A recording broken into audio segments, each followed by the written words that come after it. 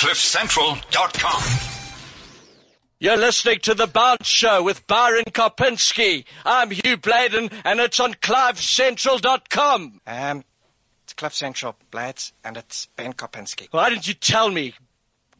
Ben Kopinski on CliffCentral.com.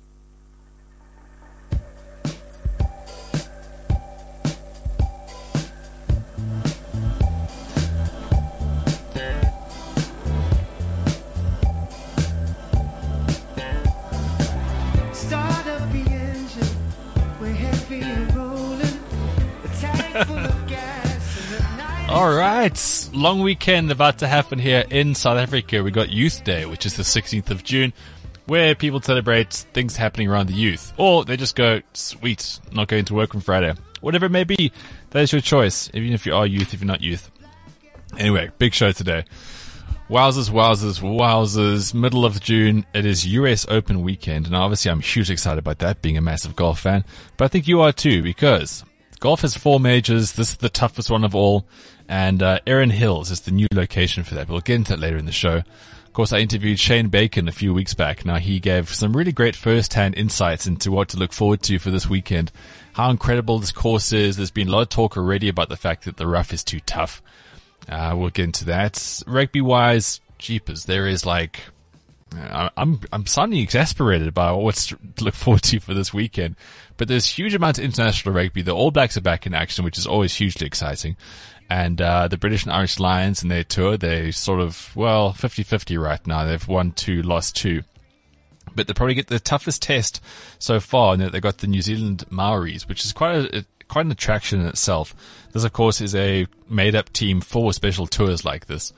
And they announced the team yesterday. It looks shit strong, like you would expect with all New Zealand rugby teams. So that's to look forward to.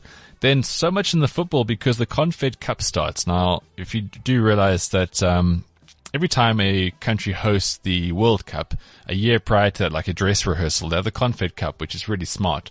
So I think this is the 10th one, or it's been going for the last 10 years. I forget. Anyway, so it's going to be 8 teams. So it's the 6 nations champions. I say nations as in, so African champions, South American champions, the CONCACAF area, the South Pacific Australasia area, or I think is what it breaks down to. And then, of course, you get champions of Europe. So you'll have all the big international teams, all the big international players, and you get to see what Russia's going to be about. So we'll be able to see where the games are taking place, the sort of time differences that we've got. If you are looking in the general middle of the earth, middle of the world, it's quite a favorable time zone. So all the games will be at night, sort of European time, which is kind of cool. And then cricket. Well, we're going to have to just try pick through the rubbish that was this last weekend. The Proteas did it again. They bowed out of a tournament with a really gutless display. And what I find interesting about this time around is that people who normally sort of support the Proteas, and I was always one of those people too, I would support them through thick and thin. I'd never use the C word. You're right, I'd never call them that. I'd also never use the choke word. So it's just certain people have now lost their cool with this team. There's just so many chances, and there's no ways that with so much talent, so much everything, they can keep just falling foul at the wrong times. And there's no other way around that. So I've got AB de Villiers' press conference here where he basically addressed the media, and like any other fallen captain of the Proteas, he didn't have a whole lot to say. But with AB, at least he tries to say things. Whether it's the right things, the wrong things, you will get a comment out of him. So we'll just pick through that. And of course, Pakistan. What absolute heroes these guys are in the cricketing world, right? Now, if you look at the resources, look at the form, look at the players, look at the experience, there's no ways that this team really should be able to just keep pulling off these really big wins. But they've been doing so for so long now, and it's no real surprise. I found this out yesterday as I was caught in this sort of, I'm still caught in this sort of Pakistan Twitter vortex, which is quite something. There was a guy who commented on something that I wrote about how the fact that England were making a big deal about, players going to the IPL are now going to become better off when it comes to almost like the ICC Champions Trophy. And one man made a snide comment about the fact that Kevin Peterson was going to object to the fact there's not enough English players playing in the IPL, whereas there's no Pakistani players in the IPL. And this guy was just torn to shreds. I mean, this tweet has been circulating in my feed now for about, 18 hours or so. And every time I look at my Twitter feed, it's just interactions, just notifications going off the whole time. I'd love to be out of this tweet. I'd love to be able to opt out of a tweet. I mean, this thing has trended since yesterday. So there's that to look forward to. And then there's the whole Mayweather-McGregor fight that's now officially on the go. Golden State Warriors are the new champions of the NBA. It's just a really great time of year. I mean, we all know because it's summer in the Northern Hemisphere where a greater majority of the sporting population obviously lives. When things happen up there, it always happens around the world. And then we've got so much rugby and, it's so good. So let's get straight into the cricket, shall we? Because this might take a bit of time. Now, I'm going to be quite thorough with this because I want to actually go through the different elements. Now, this week, in the aftermath of the Proteas loss, I kind of put a post out on the bounce.co.za, which was all about Proteas therapy. Now, this is something I've done for a few years now. Unfortunately, it's something I have to do because, like you, I watched that game. If you are a Proteas fan, of course, I watched that game and there's just questions. It's the same questions, and with absolute disbelief, we sit there dumbfounded as how the hell does this keep happening over and over and over? It's like watching a car crash, but you can't look away, but you just know it's going to be, that's it, it's done. So I went back into the archives and, back years ago, like when I first started the blog, which was 2010, I remember writing something in 2011 talking about another failed World Cup there. This is back in the stage where I didn't think the Proteas were choking. I just think they were having tough games and they weren't getting through. But then, as I was doing that, people were trolling me so hard saying, just call it a choke, stop being a dick. And, that's the official troll accent, of course. And people were just always going on me the fact that I was, supporting the Proteas. And I did. I supported them through and through. And I'm still a Proteas fan. But I can call it and see a choke when I see it. And there was so much pressure around these guys. AB de Villiers gave this really cool press conference prior to the match saying, it's the big games like this that we know we can perform at, and we've shown in the last 18 months, blah, blah, blah. And, we'll know what happened. So here he is addressing the media. Like I said, it's going to be a relatively lengthy clip because I just want to kind of play, and I got to commend the media that was assembled here for this press conference. The questions weren't emotional. There was nothing too vindictive about this. They were just really, really good questions. And on that, I thought AB's answers were, let's just say they were very much discussable. And just remember to please speak into the microwave, otherwise the floor is open. Oh yeah, it starts up by the press manager saying, speaking to the microwave. Are you serious? I mean, the mood's tense and she drops that. That's pretty funny.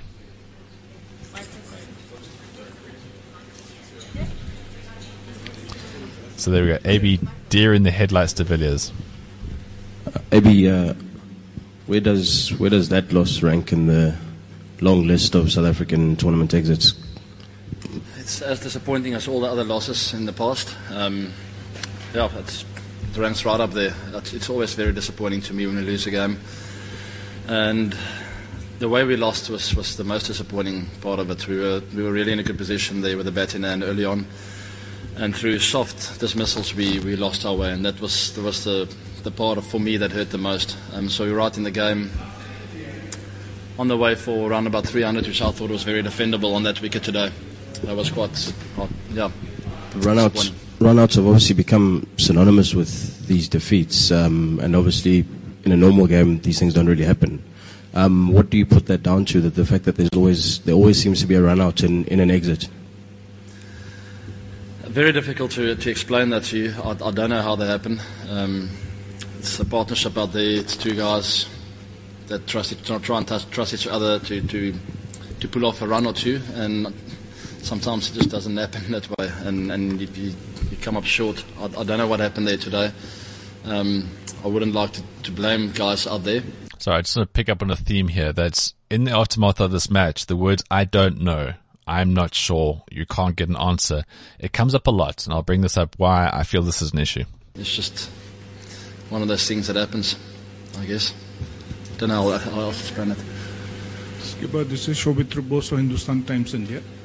Virat said that this match will depend on which team keeps its composure. You also said the same thing, and not to get excited. So what happened with so much experience that South Africa had? Where did you lose the game? Was it composure? You also mentioned communication. So where did it go all wrong with so many senior players, including yourself and Faf?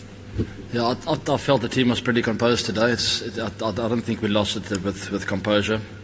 A few error in judgment, a few mistakes out there cost us badly today, and we desperately needed another partnership in the middle in the middle order, and that's where we lost our way. We needed one more partnership there of 50 odd to get the ball rolling again after my run out, and we couldn't do that.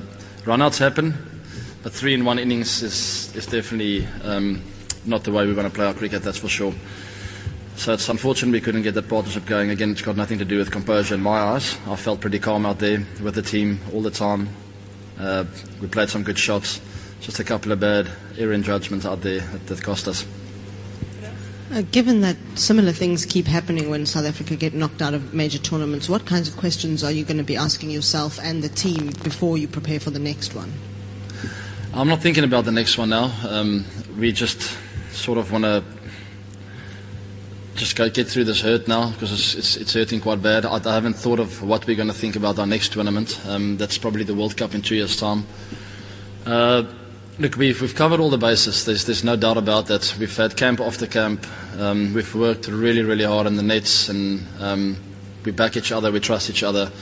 And for some reason, things like that just keep happening. It wasn't a knockout game today. It's still part of our pool games. So that's the one area that's a bit different, but it was still a must-win game. And that we pride ourselves in coming on top when we have to win a game. We've done that for quite a bit in big series not long ago, in the last 12 to 18 months. And unfortunately, we couldn't pull it off today. Do you still want to play the next one? Ooh, that's a burn of a question, huh? World Cup? Yep. Absolutely. Maybe a couple of points. You're a very fine athlete, and it's very surprising that you've been run out so many times. Is it possible because you're chasing runs which maybe other batsmen would not go for? Me? Yes, a high number of run-outs. Difficult question. You see, I just tried to take a one with my partner out there, and it didn't work. I wasn't searching for runs. I wasn't even facing. So I wouldn't say it like that. There was a call out there, and I thought we could get through for the one. And also, were you looking at a specific score? The way the openers batted, they probably wanted to last a bit and maybe let the others go faster towards the end. Was that the strategy? Our openers. I thought they did a fantastic job. We would have loved to have gone for more runs in the first 10, but they bowled extremely well. They didn't miss the mark. There were no cut balls. Hi, look, there's a lot more of this video to play, and like I said, it's actually really solid journalism because the questions are just so good. So as always, this whole blog post will go onto the bouncer.co.za, and you'll be able to see the interview and its entirety in this whole clip. But there's a couple of things I want to touch on, just making notes from that. And as you know, I'm a massive AB de Villiers fan. I think he is not one of just SA's greatest, but I think what he's done for the game of cricket has been amazing. He really is just such an incredible talent. But I've got this theory about captains, right? And if you look through the history of cricket, star players seldom become great captains. If you look at the really good captains, these are the guys who just have a great understanding about team dynamics. And even though, like, you look at Australia, look at some of the captains they've had some bloody good players who've been captains. I mean, Steve Waugh, it was incredible. Ricky Ponting, he was incredible. But these guys have team understandings, right? Now with AB, and I picked this up maybe not the first, second or third time, but I get the impression that AB feels confident going into every single match. And so he should be, because he's an incredible player. But he believes that the team is on the same level. And I think a lot of the stuff is, and I totally believe him when he says, I don't know how this stuff keeps happening, because in his head, it's like, well, we've practiced damn hard. We know exactly what we're doing, but then the stuff happens. And when he says the team was composed, his exact words were, I felt really composed out there. So he makes a lot of the stuff about him. Not because he's got an ego or anything. It's just that that's how he sees it. Like, he wants to lead from the front. He wants to take everything on. A lot of press conferences you've heard him say, I believe we can do this. I'm going to take this. And he takes so much on himself. You know, he puts a lot of pressure on himself. Again, that's the style of leadership. I'm not knocking it. I'm just saying that these things need to be addressed because it does keep happening. And this team isn't as good as AB, I think. Okay, current form maybe not a great benchmark for this, but let's just stick on the constant that this guy is incredible, right? So when he says, I felt composed out there, that's got nothing to do with it. The problem is this team buckles. It really buckles. So they didn't get the runs early on. Pressure was exerted from the openers because we all knew the Indian spinners were going to put a stranglehold in this match, right? They're playing on a worn pitch. Jadeja and Ashwin, they were going to always be so tough to score on, okay? And there's 20 overs of the match right there on 2 players. Those middle overs were going to be tough as all hell. So what's going to happen? You have to take on the new ball. Okay, sure. Granted, the new ball bowlers bowled bloody well, but you've got to find ways of getting around that, okay? So they were under the gun. Faf had an absolute implosion. And before I get back to any more of AB's chat, AB's talk and his comments, let's just touch on Faf du Plessis' comments when asked about these runouts. Yeah, look, big mistake from my part. Obviously, running AB out is never something that you plan on doing in your prep for a game. But I thought in that time India was really good. They started getting a few dot balls, and that created obviously a little bit of pressure. So error in judgment from my side from the single, and then good fielding from their point of view, and then to make it happen again another 2 overs later when Dave went for the run is obviously something that changed the game completely, and from putting us into a good position 2-3 overs later put us in a really bad position. So yeah, a crucial moment in the game today. How much did that weigh on you when you were still batting in the middle? Because when you got out, it was quite similar to the way you got out. Yeah, look. So if you couldn't hear that, the guy was asking how much of those runouts weighed on him and how he batted going forward. You try and forget about it as much as you want. You want to try and focus on what's in front of you, and there's a lot of cricket still to play, but it definitely it's still there. So it's just about getting through it. And like I said, today for me was I ran AB out, and it was important for me to make sure that I'm there towards the end and put some sort of total for us as a team that we can defend, and then got out. But I thought it was a pretty average day for all of us at the office, and we weren't at our best. And credit to India for putting us under pressure and making us make mistakes. Just the last one. You're one player like you is quite experienced in all formats. When such situations arise in middle of the game, how easy is it to switch on the experience and play? Look, I think experience doesn't count for anything in those moments. I mean, there was actually, I think, 7 or 8 opportunities there for runouts. There were so many opportunities, even from the Indian team. It's just, it goes and it goes against you. You've got momentum. Like you saw today when India were batting, they just took the pressure and created a little momentum, and then they just ran with it. And we had a similar opportunity where it was needed for someone or 2 guys to just put the pressure back onto the team, and then you run with it. And we didn't do that today. They put us under pressure, and we made mistakes, and we couldn't get out of it. So, it's important that we get sort of both sides of this kind of stuff, right? So we can sit on the couch with our beers and go, these chokers, every single time they're just choking. AB was saying he doesn't know how this stuff keeps happening. Faf was saying these run-out chances always happen. Now, I have a fundamental problem with this, because in cricket, in all sports, there's this really great cliche about controlling the controllables. Now, I love this because it actually makes a lot of sense. So, go back to the teams that get things done, right? Again, if you look at any sort of brilliance in cricket, you go back to the Australians. In Australian performances, right, you don't see guys on the same end of the pitch with 2 bats in hand, waiting for the third umpire to work out which of them got to the wrong end before the other. That's embarrassing. What's even more embarrassing is that this is the second time in Champions Trophy history, right, that Dave Miller and Faf du Plessis have ended up on the same side. 2013, the exact same thing happened. India were the opponents. The exact same thing happened. This time, Devon Miller went for a duck without even facing. 2017, same thing. So controlling the controllables, yes, Faf, I totally agree with you. Experience counts for nothing. Sometimes things happen. But to get back to what you and AB seem to be on the same page, and again, this is just my opinion on this. I don't play international cricket. That's why I always want to hear what these guys have to say, because they were actually there. They were actually doing it. But what other international team of any class or any repute does this kind of stuff happen over and over and over? AB was just saying, I don't know how this happens. This is what every single Proteas captain's been saying since we've been never getting these tournaments. There's 18 ICC tournaments in a row that there hasn't been a win. 1998, of course, was the only time that they've ever done that, when Jacques Kallis still had his own hair. So you've got to look at all the other teams. Like, why is it the other teams are composed enough? Eddie Vilas saying that he felt the team was composed is one of the stupidest things I've ever heard from any person in my life. That team buckled. It buckled terribly. And runouts don't just happen. That's the thing. Like, you can be calculated with how you go about things. I know pressure makes you do funny things. It makes you really, and we can't ever comprehend the amount of pressure that goes through it. These guys have a split second to face a delivery, right? They have another split second to work out. Is it going to be a run? Is it not going to be a run? But that's what playing cricket is about. Other teams aren't doing this. So as much as I want to always agree with these guys because I support them, you always look elsewhere. Like, where else has a team had a guy not run a single and then end up on the other side, run out with no bat in his hand? Historically, the Proteas have a fundamental composure problem. It's just true. Alan Donald, I mean, those scenes are still etched in the minds of many cricketers when we should have won that World Cup as South Africans. I mean, we really had it. Lance Klusener was killing it. There was a star-studded team.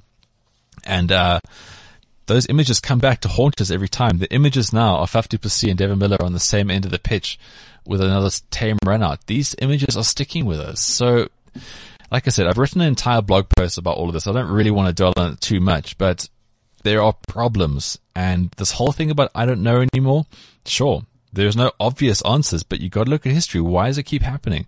Why are other teams managed to negotiate around these pressure situations, but not South Africa?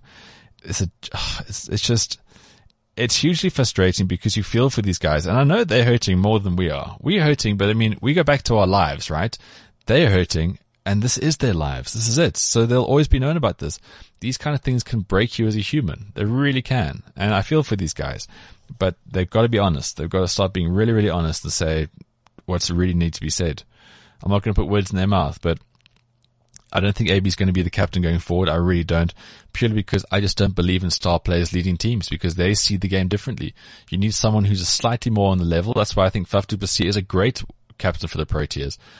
Just the team dynamic around him says so much more. People seem to know their roles better. And where AB fits in, only he knows, because that's unfortunately the thing around that. But to move on, we've got to move on. And Pakistan, well, good on them. If you just look at all the factors around Pakistan cricket, right? Now, when they beat the Proteas, the rain came down and you almost felt like the way Morne Morkel was bowling, that could have been a lot closer because that batting lineup isn't so great. But the way they went about beating England yesterday, that was amazing. It was so great to see. Their bowlers always adapt. It's just, again, you got to learn from other countries, right? Batting wise, Proteas far too conservative, far too defensive in these situations. The pressure then builds because they haven't got the runs on the board, and then those stupid runouts happen. That's just it. It's a cause and effect kind of thing. Look at England, right? They were the laughing stock of that last World Cup. They really were. They were so beyond crap. And everyone just laughed at them. They then went out and said, look guys, we need to grab this game by the balls, or we need to start batting positively, and we need to start hitting it around. Backfired yesterday against Pakistan, just like it backfired at Lords against the Proteas. But the thing is, that team looked like it could win the title. The Proteas never looked like they're going to win these things. So you can laugh at England all you want. I know it's something that gives a lot of joy to all of us, which is fair enough. What they've done must be commended. That's what I say. You've got to learn from these guys. Learn from the bat. And then from the ball, learn what Pakistan do. They had a guy who just made a debut yesterday in that really must-win semi-final clash. A debut where he looked like he knew what he was doing. Now, it can't just come down to coaching, right? Because Mickey Arthur is the coach of Pakistan. Alan Donald is involved in a variety of teams that we've seen do well internationally, not just South Africa, right? SA coaches go out there and they do this. The actual fundamental composure of our guys is just an absolute concern. But yeah, getting back to Pakistan, it really was a fantastic result, and there might have been some sour grapes afterwards. And I'll play you a clip now of Viles Morgan. He was talking about this whole worn pitch thing, and like I said, Pakistan can go anywhere in the world and they will adapt, mostly because they haven't got a home ground, they haven't got a home country to play cricket in, so they'll adapt to anything. And it's just a sign of a champion team. You got to adapt. You can't keep having plan A. Anyway, here's Morgan talking about that. So on conditions there, what did you make of them? Do you feel as though... Of course, their game was played on a worn pitch, so they had already had action on it. So it was always going to be a little bit lower on the scoring.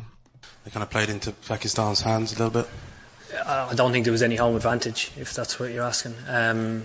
we knew that we were going to play on a used wicket at some stage in this tournament, and certainly we found out the other day that today was going to be on a used wicket.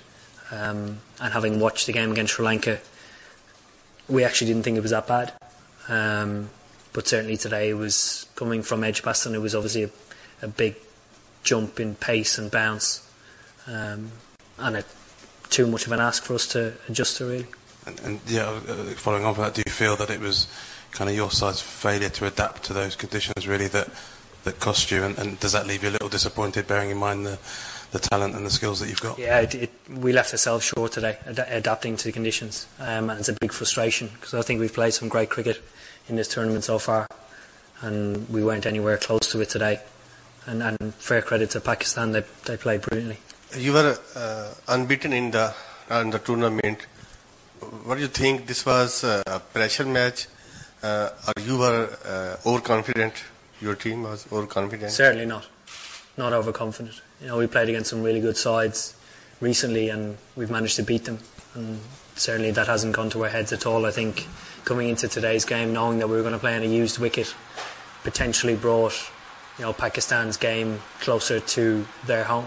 So it was a big challenge and one that was too far for us. What is the turning point of this match? The turning point? I don't think there was any significant turning point. I thought it was pretty dull, pretty dull. Well, Pakistan didn't seem to struggle in the same way on the pitch. Did it get easier, or is there some other explanation? I think the explanation is they played 2 days ago on it. 4 years ago you played the final against India in conditions that didn't suit you. The same's happened again today. You mentioned home advantage there. Do you think that it should be more of a factor in these tournaments, that the home side should enjoy that? I think it depends on what the ICC want to get out of the tournament. If they want it to be completely neutral ground and bring all the teams into the tournament, which would have no home advantage, I would keep it the same way. In World Cups, you have fresh wickets and they can vary from ground to ground, but certainly dictating it in a certain way, if you're relating to the final that we played in, was a bit far-fetched, really. Was it explained to you why it had to be a used wicket? There's eight wickets on that square, apparently. As I know it, every ground gets 3 pitches allocated to them. They're told to prepare 3 grounds, and depending on how the grounds come back from the first 3 games that they play, determine which pitches they use, but they're not allowed to prepare others. This tournament scene is a sort of... Okay, so the press conference was basically about this whole worn pitch issue, and I think Morgan, to his credit, was pretty diplomatic and pretty balanced around what he was saying there, is that he wasn't making it an issue, but it definitely was a factor. Anyway, Waka Yunus went onto Twitter and he didn't see it that way. This is his tweet from yesterday. Stop giving that lame excuse, Ian Morgan, regarding the used pitch. You guys have been thrashed fair and square by Pakistan. Drop that. That's kind of cool. So Pakistan through to the final. Today, 15th of June, we'll see India taking on Bangladesh for this weekend's spot in the final. And all I can say is I really hope it's Pakistan-India in the final. It is the biggest thing in sport. It really is. You've never seen spectators, fans, whatever, have so much interest in something. It's absolutely insane. And it will be a packed out crowd. It'll be huge, massive, incredibly big. And I really hope Pakistan win. Like I said, I really admire those guys. I like what they do. And with the limited resources, I think they're really, really great for the game. Anyway, must move on. Get on to the golf. It is the US Open, and it is just so exciting to know what's going on this week. It is a major, so therefore all the best players in the world are there. It is always a great course. Now, the US Open, just like the Open Championship, they have a rota, so they have certain courses which they then go to in various years. The US Open has taken on a few new courses, which is their whole plan about being quite innovative in how they make these majors. Whereas, of course, the Open Championship, we've got these time-honored links courses, which some may say are getting dated. Whenever the old course does host the event, some people are really, really adamant about the fact that it's too short, it's too small, it's too quaint, it's all those kind of things. But the US Open, they're being quite progressive. Now, Chambers Bay, there was a big hoo-ha about Chambers Bay, right? Because they had a lot of public play up until about a month prior to the event taking place on the course, and they said the course was mostly unplayable in times. It was hard, it was fast, which is fine, but the greens were bumpy, and a lot of players had some horrible things to say about it. Gary Player, being one of the people who was most outspoken, he had an absolute shit fit about this place, saying it was unplayable, this is a joke, there's no way this should hold a majors. And that fight is still going today. So him and Robert Trent Jones Jr., who has been a great course designer for decades now. They apparently still got a spat going. And Gary then, with this guy, Gary Player, like I've said to you so many different times, he's one of the most entertaining things in sport by a long way. You may have jumped the shark this week though, because he then released this whole, kind of like a press release again. It's not really addressed to anyone. It's just talking about this whole thing. But the tweet that came out was, I'm wishing everyone well at the US Open this week. And you go into this release and basically it's just Gary saying, I'm amazing. Robert Trent Jones Jr., you shut your face. And it's been spread all around. So that's how the golfing week started. But there are just so many new gems that just keep popping up around Gary Player. So here he is on the Golf Channel and someone's kind of remixed Gary a bit of a theme tune here. Okay, Gary. Speak up, Gary. Oh, shit, hang on a second. Can I go like this? Okay. You slobs, get shape. Get in shape. You slobs, get moving. Then dance with music. Get fit. Get moving, man. Get inspired. You slobs, get shape. Get fit. Get moving, man. Get inspired. Watch this. Shoo, shoo, cha. Higher. Cha. Shoo, shoo, shoo, shoo, cha. Shoo, shoo, cha. Higher. Cha. Shoo, shoo, shoo, shoo, cha. Shoo, shoo, cha. Higher. Cha. Shoo, shoo, shoo, shoo, cha. Shoo, shoo, cha. Higher. Cha. And then dance with music. You slobs, get shape. Wow. See that? You got sha, shoo, sha, shoo, shoo, shoo, shoo, shoo, shoo, shoo, cha. Unbelievable. Move, and then dance with music. I think that should be everyone's theme tune to life. Gary Player. Wow, never ever a dull moment with this dude. So, US Open, Erin Hills, this is it. So, like I said at the start of the show, my interview with Shane Bacon a few weeks back on the show did highlight just how unique this course is. And everyone's going on about the fact that it's much fairer. It's very long, of course. It's probably the longest US Open that we've seen. These things are played at sea level, generally. So, for people who live in Johannesburg, the numbers may not seem ridiculous, but it's particularly long.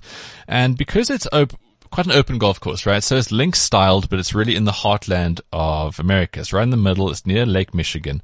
It's in Wisconsin. It's in the same state where Whistling Straits is. That's where Jason Day won the US PGA Championship. It's a beautiful course. It really is. It's hugely open. And because it's so open and because the wind does play a bit of a factor, they've made the fairways just essentially rather, just to say generous, okay? So the landing areas are pretty wide and it's fair. If the wind picks up, however, you know the margins always are decreased hugely. And the pros, well, they got to the course and they went out into the fescue, and Kevin Na in particular. And the rough is hectic. It's just so big. And this was Kevin Na's fate. No, Gary, enough about you. This is Kevin Na's take about how ridiculous the rough at Erin Hills is. We're at the U.S. Open, Erin Hills. Let me show you what we're dealing with this week. You got 3 to 4 yards of rough, maybe 5 at the most, and then you got fescue. I'm going to throw a ball in there. Literally. So fescue, of course, is a type of grass. That's what all the links courses in Scotland and they're all made on fescue. I threw it literally 3 yards. Now, you're lucky if you find your ball. Now, I just moved grass and I found it. And I'm going to play out of here. Let's see, it's like a hazard. Every hole we got this. Every hole. No chance. Nope, didn't move. Moved the foot. Now I can't find it. Now, why can't we have a lot of the past U.S. Open winners get together and set up a major? I'd like to see that happen one day. Okay, so he's unhappy. Let's just go with unhappy. And he's got a case. He was hitting a ball, which was right by his feet. He lost the ball in the rough. Okay. You watch that video, you think, okay, Kevin, fair point. But then Rory McIlroy, who again is just so great because he doesn't really hold back in his comments. Well, he had this to say about the rough being unplayable. Thoughts on the fescue? Because then they started to cut some of the holes back, and this is Rory's reaction. Kind of mow down that's going on out there. What do you mean? There seem to be cutting down a lot. Really? A lot of the fescue. I mean, like, we have 60 yards from left line to right line. Like, you've got 156 of the best players in the world here. If we can't hit it within that avenue, you may as well pack your bags and go home. Like, I don't get... These are the widest fairways we've ever played in a US Open. And even the first and second cut, it's another 10 yards on top of that. You know, so if you've got 50 or 60 yards to hit into and you're complaining about the fescue that's wider than that. Yeah, again, great point. And look, if you go onto, I put a big preview yesterday and you'll see a flyover of every single hole. Obviously, when you get in the fescue, it's dreadful, but you got to treat it like a hazard. So even though Kevin Na was going, it's like a hazard, then yeah, play it like a hazard.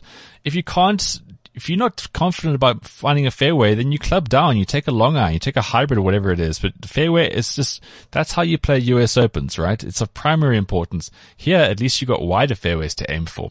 But it's a long, long, long golf course. There is 4 par 5s the first time since 1992. It's going to be a par 72. And obviously everything goes towards Dustin Johnson being an overwhelming favorite. The guy hits it all day long. And all the big bombers actually are going to be your big favorites. But then I found this clip, okay? So when I say all the big bombers, I'm of course talking Jon Rahm's going to be in there, McIlroy's going to be in there, Jason Day's going to be in there, all the sort of like usual top class players. Then I found this really great clip from this dude talking about some favorites that you might not consider. And I've got to play this guy purely because he's just so excited. Hello, my fantasy friends. I'm the Raging Redhead Cam Stewart from Hot Roster Today, here with your fantasy golf preview. This week, the PGA Tour is off to Wisconsin for the second major of the year, the U.S. Open. The 117th edition of this event is taking place at Erin Hills Golf Course, which in a lot of ways is an unknown variable, because 2017 marks the first time this event will take place in the Badger State. But what we do know about Erin Hills is this. It's going to favor power players, given that the course will play over 7,500 yards in length on most days. And although the fairways are wider than most U.S. Opens and the rough and fescue at Erin Hills, it is simply nasty, which means driving accuracy is going to be an important factor this week. So without further ado, here are my 3 best bets for golf this week. If you want to pick a favorite this week, look no further than the 2013 U.S. Open champion, Justin Rose. He's a good bet. Yeah, fair point. Okay, look, it's quite a long clip. Again, I'll put it on the site so you can see all the way through it. So look at the favorites. If you are in the betting game, Dustin Johnson is number 1, all the big favorites, but you got to look at some other little stats here. So it's going to be relatively long. So the guy's hitting driver all day, right? So you got to pick the guys who are really good with a long club. You got to look at greens and regulation, because once you miss a green in the US Open, you are struggling, all day struggling. So I've picked a guy who I know this sounds biased because he's my favorite golfer, but if you look at Ricky Fowler and what he has produced this year stats wise, right? So we know that he's about 300 yards off the tee, so he bombs it out there, despite his very diminutive frame. And the guy's even smaller than me. But he bombs it out there, so distance is fine for him. But when you look at the other sort of key stats, this is why he is such a great bet for this week. Firstly, great sort of recentish career showing in something in the majors. He's done pretty well. He's come close in the US Opens before. But if you look at some other key stats here, here he is. Sorry, I want my glasses with me today. He is 8th in putt percentage, right? So that's obviously where it's a big deal here for golf. Oh, here we go. He's first stats, sand saves, right? So first on the PGA Tour in the stats when it comes to sand saves. A lot of bunkers are on this golf course. It is one of their sort of big defensive points. Okay, the wind's going to pick up. That's going to be a factor, but bunkers are going to be a big deal. Ricky's first on tour for that. 6th in total driving efficiency. So that's obviously your accuracy, basically your distance, all that kind of considered, and strokes gained around that. So 6th out of everyone. He's 8th in 1-putt percentage. So you got to be nailing putts to be winning these things, whether it's for par, a par save of 10 to 15 feet, or whether you're getting a birdie, whatever. He is 8th on tour. And then he's 19th, greens in regulation from 200 yards plus. Now, this is going to be a very, very long golf course, and there's a good chance that a lot of your approach is going to be from the sort of 180 meters, 200 yards out. So I think he's such a good bet in that respect. He's got the experience. When it comes to playing in wind, he's won the Scottish Open on an actual links golf course. He doesn't mind the breezy conditions. I reckon you got to go with the favorites, sure. But Ricky Fowler, who is, of course, he is in the top 10 in the world, so he is one of the favorites, but he might not get a lot of attention because the traditional big bombers will get out there. Otherwise, look at a guy called Brooks Koepka. Also, I think he's a great bet. Louis Oosthuizen and Adam Scott. These are 2 tremendous drivers of the golf ball, 2 tremendous ball strikers. They've got to be in the mix there. And then the outsiders, well, again, you're just throwing darts when you're going outsiders. But look at a guy like Shane Lowry. He was so good last year, and he blew out in the final round for Dustin Johnson to win. The guy has got some sort of BMT that he brings out in big tournaments. And I think he'll have learned so much from last year that I reckon he is a good bet. Weather-wise, it's going to be pretty good throughout the weekend, so nothing too hectic. The greens will be softened up with a bit of rain here and there. Sure, the USGA will always try to protect par, and they're all going to trick this course up where they can. So if you can stay out of the fescue and you're long enough, I reckon this is going to be an exciting tournament for all the big names. And I can't wait to watch this. I'm really, really excited. Quickly getting on to some other sports. We don't have a lot of time left. Like I said, the Confed Cup is taking place in Russia from this weekend. So that will be the first match Saturday, SA time. All of these 5 o'clock on Saturday will be Russia versus New Zealand. Sunday, you'll be able to see Portugal versus Mexico, same time, 5 o'clock, and then Cameroon versus Chile at 8. So it's giving you a nice snapshot of what the World Cup's going to be like in 2018. So the games will be sort of 5 and 8, Central Europe, South African time. Then we'll see from next week, Australia, Germany, they'll be on the Monday. Wednesday, we'll have Russia, Portugal, Mexico, New Zealand, same day. So all the teams there, they'll have like a bit of a round robin kind of clash. And then Wednesday and Thursday, 28th and 29th of June, there you'll see the playoffs kicking in there. So if you like that, Confed Cup, it's going to be a big deal. I just hope those Russians aren't going to become racist in the stands, because you know it's a big issue over there. So much so that referees have been given sort of new license of how they can stop matches if things become a little bit unruly. There'll be stadium announcements identifying areas where these chants are coming from, and they can even then go as far as stopping the match on the basis of unacceptable taunting. Let's be honest, that's what it's got to. The fact that there is still so much racism in football is a huge concern, and it's absolutely abysmal. This stuff still carries on. So that's going on right now. Bafana, they just currently lost their unbeaten streak. They lost to Zambia in a friendly, so that 18 matches is all gone. But of course, we're all just so excited by the fact that they did so well against Nigeria this past weekend, beating Nigeria 2-0. New coach Stuart Baxter off to the dream start. I mean, that really is a massive, massive result. There is another thing that's really big right now is the promotion and relegation thing for the PSL.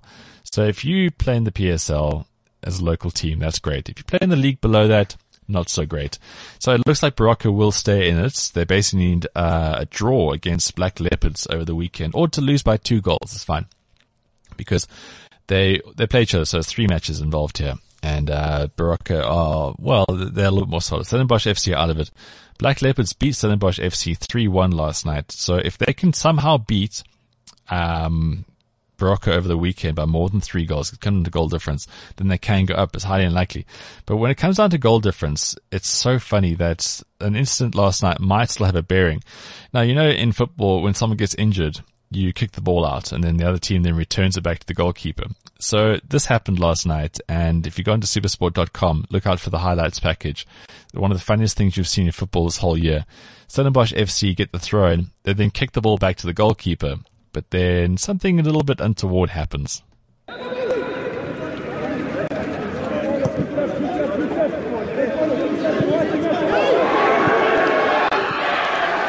Wow, well that is unbelievable. The ball is returned to Black Leopards rather, and it is a goal. Stellenbosch have scored.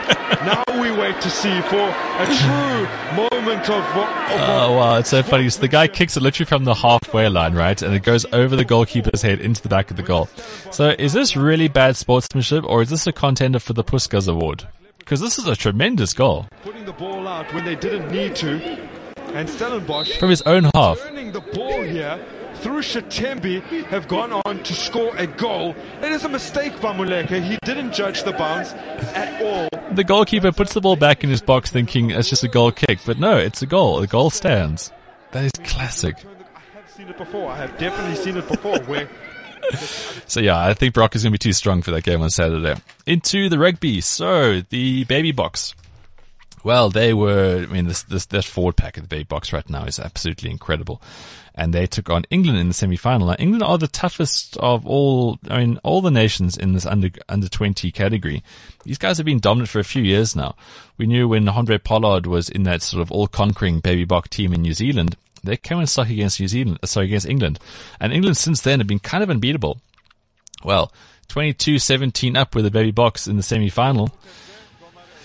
And this happened. Now,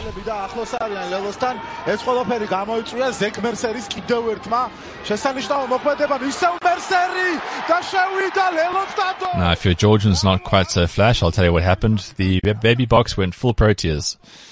Had a chance. The English eighth man ran through 3 limp tackles under the post, and England win that one 24-22. So, baby box are out of it. That forward pack's incredible, but the composure is going to be asked about that back line. And Curwin Bosch in particular, people are saying maybe he isn't ready for the box just yet, and it's true. But this is the thing.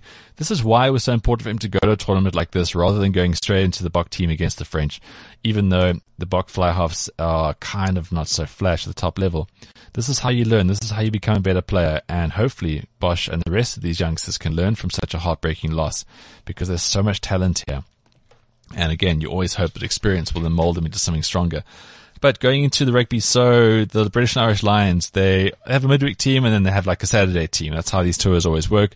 Midweek team has now lost against the Blues and they lost against the Highlanders. So there's a good game against the Highlanders this week, coming again, sort of 1-point victors there. So this weekend, it's going to be a much sterner test and obviously a much stronger British and Irish Lions team. But it's going to be difficult to see. This is always the hard thing. You've got an understanding about who your strongest team is. But then if they're not performing, and some guys are performing in so-called the midweek team, you don't want these headaches going into the test matches. So this weekend, no doubt all these matches are treated like test matches. So against the Maori team for New Zealand, wow, it's going to be so difficult. I don't know the classification fully about this whole Maori team. I know there's something about bloodline and all that kind of stuff, but Damien McKenzie is their fly half. Yeah. So anyway, that's going to take place this Friday. So Friday night, New Zealand time. It'll be Friday morning, South African time. You watch that one. It'll be 9:00. And then this weekend, New Zealand will take on Samoa. Now, this is a really big game because this is a big curtain raiser for them, obviously. So that'll take place 10:00 Saturday morning. The New Zealand team is pretty strong. There's no Kieran Reid. There's no Dan Coles. They're still injured, but that team is still looking so mighty strong. Sonny Bill Williams comes back at number 12. So he is now sort of seen as the, I think, first choice 12. There were 3 Barretts in the squad, and they'll obviously be too strong for Samoa. But interesting to see how they go, because 3 test series against the British and Irish Lions, no matter how crap they might be prior to these test series, to the actual test matches, they'll always raise their game. Friday night, SA time, 5:00, we'll also see the SAA team take on the French Barbarians. Now, this will be at the Moses Mabhida Stadium, the first time a rugby sort of match of this caliber will be played there. So that'll be very interesting to see how the sort of second string of the Springboks right now and the depth to kind of do around that. There's been a lot of injuries, a lot of guys called up from the SAA team into the Bok team itself. And of course, the very next day, the Boks will take on France at Kings Park, which is obviously just across the road there. Other matches to look forward to for this weekend. So Fiji will be taking on Italy. That'll be at 4:30 if you're into that, SA time. And then Australia will take on Scotland at 7 a.m. Japan taking on Ireland also at 7 a.m. And then into the evening matches, SA versus France. And France are no doubt going to be stronger. The Boks looked alright over the weekend. You've got to say, call a spade a spade. You only play what's in front of you, and they did alright. They capitalized on a French yellow card, which resulted in an instant penalty try. They then scored 2 more tries from there and were handsome victors in the end. They scored 4 tries in total. This week round, much stronger French team. They're playing in Durban, and the Boks' recent run in Durban has not been good whatsoever. I mean, they got absolutely hammered against the All Blacks in a record defeat there.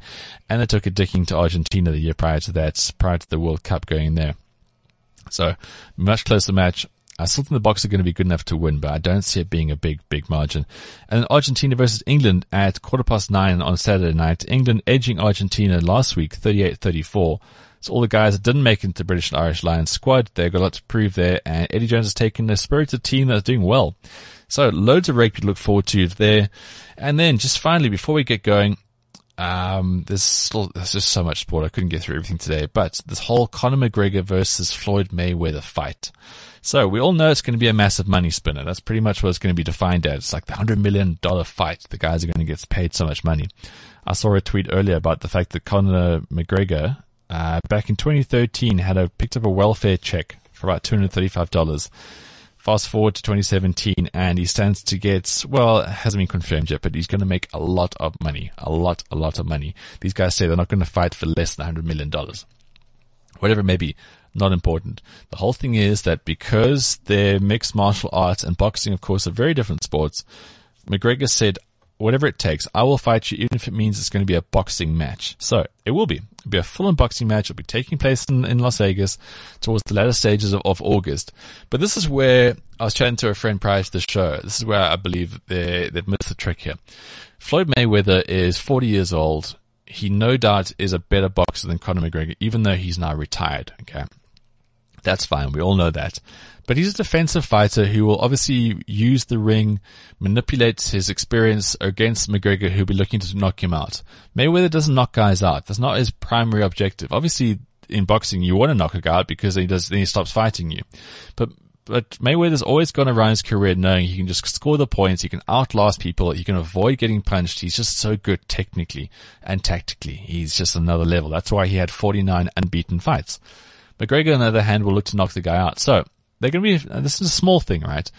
But it's worth considering. This fight should be with MMA gloves. This might sound stupid to you, but think about it. Floyd Mayweather's got the boxing gloves, right? So he can just land a few punches here and there and points. McGregor hits him. Those boxing gloves aren't going to have the same punch that McGregor usually gives in the MMA fights when he knocks people out. So if the gloves were MMA gloves, right? That hurts a whole bunch more when you get punched with that. Can you imagine Mayweather suddenly, because everything's in Mayweather's court here, right? It's his sport, it's his rules, it's everything. If McGregor were to land a punch with MMA gloves and Mayweather just found anything on his face, the absolute fear, he would be shitting himself going into this fight because he knows McGregor needs to hit him once and it's going to be a different story. Hitting with boxing gloves, he'll ride the punch. Basically, he will be able to deal with it. I just think this is a feature that needs to be changed and the dynamic will be completely different here. Mayweather, it's all advantage for him. Everyone knows he's going to win if it's just a boxing match. But if you change the gloves, all you need to do, you'll see a very, very different fight. That's pretty much it for the Bounce Show this week. Thanks for joining me. And if you have been listening live, thank you very much. It's always nice to have interaction on the messages. I'm sorry, we have run out of time for that.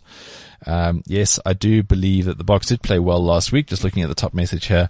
But we got to judge everything on this week. Everything this week for the box. I know there's been some great stand-up performances so far, but that French team last week was pretty weak. And even if it wasn't a weak team, first match at altitude, I reckon all about judging this. We'll go more in depth as of next week on that. For everything else, go on to thebounce.co.za for my full US Open preview. US Open, of course, today starts here on Thursday, the 15th of June. Otherwise, everything else you need to know, thebounce.co.za. Otherwise, follow me on Twitter at followthebounce, and then Instagram, The Bounce. Also, go onto my YouTube channel, The Bounce there, and please subscribe, tell your friends, blah, blah, blah, blah, blah, blah, blah. That's it for this week. I'm going to play out with a song randomly selected. There it is. It's Snow, Informer. It's been great having you in studio, and catch you next week. CliffCentral.com